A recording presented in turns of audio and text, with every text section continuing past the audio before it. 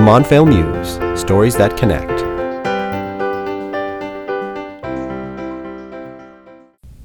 Hello and welcome to the very first episode of the Montvale Muse. This is a new podcast featuring your colleagues here on campus and how their stories can inspire, educate, and even entertain us. I'm your host, Joe DeProspero, and if you're interested in being a guest on the show, you can reach out to me via email at jdeprospero@kpmg.com or by phone at 201-505-3485. So with any show, you want your first guest to be a slam dunk. David Letterman's was Bill Murray, James Corden's were Tom Hanks and Mila Kunis, and today we welcome a guest with an equal amount of star power, because today we welcome KBS director and event MC extraordinaire, Michael Orth. I recently sat with Michael to discuss his time doing theater, the importance of collaboration, and how he was inspired by something he overheard on a hike in a national park.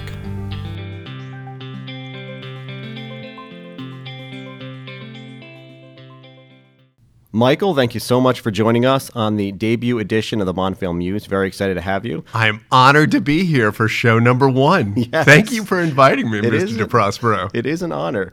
So can you start off by telling our listeners a little bit about yourself and what you do for the firm for the handful of people who don't already know? Okay. I work for KPMG Business School, our learning and development arm. My job really is to help people make connections to learning. And some of that is about the way we promote learning. I manage web pages. My team and I send out emails that let people know where their learning opportunities are.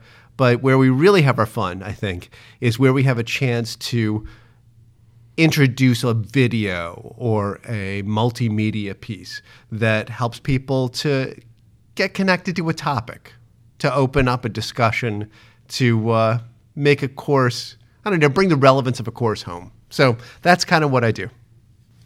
Evidenced by you being our first guest on the podcast, you have an especially strong personal brand, as they say, on campus.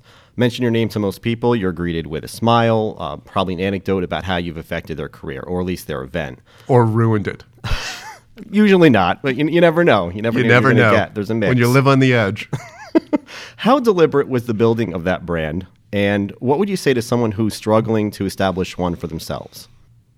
I think there's a couple of ways to look at that. One is just that it's about being authentic and making sure that you're not letting your passions or your skills just sort of lie fallow, sitting in a drawer somewhere, that you're going ahead to be brave enough to kind of tell people who you are, what you're interested in doing, step out of your comfort zone a little bit, so you get plugged into the places that you really want to make a difference.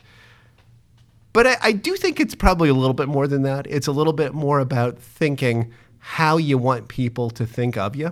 I remember when I was hiking once in a national park somewhere with my wife.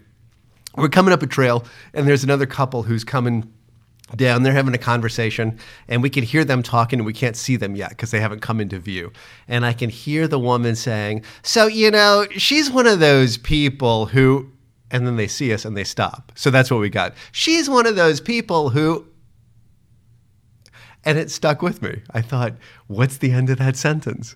And I turned to my wife a few minutes later and I said, how would you want somebody to finish that sentence about you? And my wife said, you first. So we talked about it a little bit, and I do think that's a good question to ask yourself. How do you want people to finish that sentence about you? He's that person who, she's that person who, and think, what do you want to be associated with? And kind of live your life that way. Yeah, the impersonation you just made, it did not sound positive, what she was about to say about this person. I'll tell you that much. So. Well, that's part of it, though, right? You can be, are you okay with being, she's that person who can really get the job done, but man, nobody wants to work with her, right? Is that what you want your personal brand to be? Or is it, she's that person who is really fun to work with, but you never see the end of a project. You probably want something a little bit different. And you have to be careful about what you let get associated with your personal brand. So that begs the question. What would you want the end of that sentence to be for you? Well, I would say I get calls sometimes from people who are saying, I have a really crazy idea, And I think you might be able to help me bring that to life. I am totally okay with that being my personal brand, if that's what it is. If he's the guy who you go to with your crazy ideas because he might be able to make them work, I'm totally fine with that. I like that. Like a corporate fix-it guy. He's the guy who brings crazy ideas to life. Oh, there you go. Like my T-shirt. That works. So you have a particularly interesting history. How do you think your life in the theater has prepared you for life on both the proverbial and literal stage here at KPMG? Well, first of all, I would say my life in the theater wasn't life in the theater like you think of life in the theater. I'm a veteran of theater in strange places. I had my first theater job was literally performing in the mud at a Renaissance festival. I did a lot of stages, some of them really big, some of them in cafeterias, a lot of stuff for kids and families. But yeah, I did spend a lot of time in my early career doing theater, and specifically arts and education. And if you tell my story one way, it sounds like a complete non sequitur. I used to be in elementary schools, and now I'm at KPMG. But if you tell my story a different way, it's pretty continuous. The idea that as long as I've been around, I've tried to take theater techniques, particularly arts techniques, particularly the theater, and use those to bring learning to life. That's kind of what I did before. It's kind of what I do now. So there's a lot that comes forward. And I think it's the idea of improvising is a relevant skill in the theater, and it's a relevant skill every day here in the office, where you're basically thrown into a room with a group of people. You have to invent something with them. You have to build on their ideas. You have to play the bounce. You have to sort of take the new thing that comes in. You're in a scenario, you don't really know who you're working with, but somehow the two of you are going to build a scene together, or the five of you are going to build a scene together. That's basically the description of a corporate meeting, I think. And Right. So I think there's a ton that comes forward about that kind of collaboration. We sort of touched on this already, but when are you happiest in your job? I think I'm happiest when there's a new idea. There's where we're all sitting around, kicking around an idea that might go somewhere or it might not. Those early stages of something. I love polishing too. I love getting to the end of creating a video or launching a web page or a web-based training or something that I've had a hand in and seeing what it looks like in the end. But I don't think I'm ever happier than right at the beginning of a project when everything's could be and possibility, and you're looking at what you might be able to build. Who in Montvale is your go-to person for advice?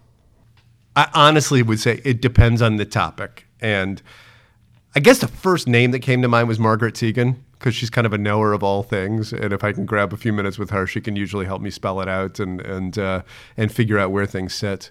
Alexa Malone sits down the way from me. I'll pop by her and get some context. People who've had experience in bunches of different departments, who have a little insight into how this place works. People who've been around for a while. But I think the more important point probably is that you have to have lots of go-tos. There's nobody who's going to have it all, and some of your go-tos are probably going to disagree. I've got to be able to call up Karen Scorpanos about one thing or Rob Jacobo about something else. And everybody's going to have a different way of looking at it. And so you have to have that sort of cloud of go-to people. I like that you mentioned a lot of different people around the firm, so we can now add them to the hashtags for this post, and now we can make sure that they listen. It was a happy accident right there. Shameless self-promotion, Jonah Prospero. Michael, I think it's time we sped things up a bit. For it is now time for the lightning round portion of the podcast. Rapid fire, 7 questions. Wait. You didn't tell me there was a lightning round. Oh, yeah. I didn't tell you that? No. I thought I put it in your agenda. I didn't read my agenda. Well, just see, like that's me. why you always have to read an agenda I guess before so, any yeah. meeting. So lesson to be learned there, even for you. 7 questions, 5 seconds to answer each one. Are you ready? I guess so. Let's go. Name a job you've never tried but would like to. Professional skydiver. Best song to get you pumped up. I'm not throwing away my shot from Hamilton. Okay. Favorite vacation spot. Peru. Just went. Nice. Is the office too hot, too cold, or just right? Just right. And people should stop complaining. Ken Bartelli loves you. Historic figure from the past who would be a great Twitter follow. Alexander Hamilton, because we're on that theme. Best sport to watch in person. That's a good one. Kids soccer when they're really bad. And finally, Montvale colleague who's funnier than most people think. Joe DeProspero. So that implies that people don't think I'm funny. Okay. You take that as you will. Fair enough, fair enough. Well, Michael, you excelled, and hopefully everybody else who does this segment in the future of the podcast is able to perform just as well as you have. I'm sweating now, profusely. I really want to thank you for your time, Michael. I think we got things off on the right foot here in our debut edition of the Montvale Muse. We had ourselves an adventure. We went hiking. We went to the theater. We went to classrooms, I think. I'm sure you've given our listeners something to think about as we all do our best to bring our best selves to work every day, our most authentic selves. So thank you for being here. Well, thank you for having me, Joe. This has been a treat. You've been listening to the Montvale Muse. A huge thank you to OMP David Turner for supporting this initiative, as well as Katie Anello, Kash Patel, and Aaron Von Tobel for their unending enthusiasm from day one. And thank you for listening.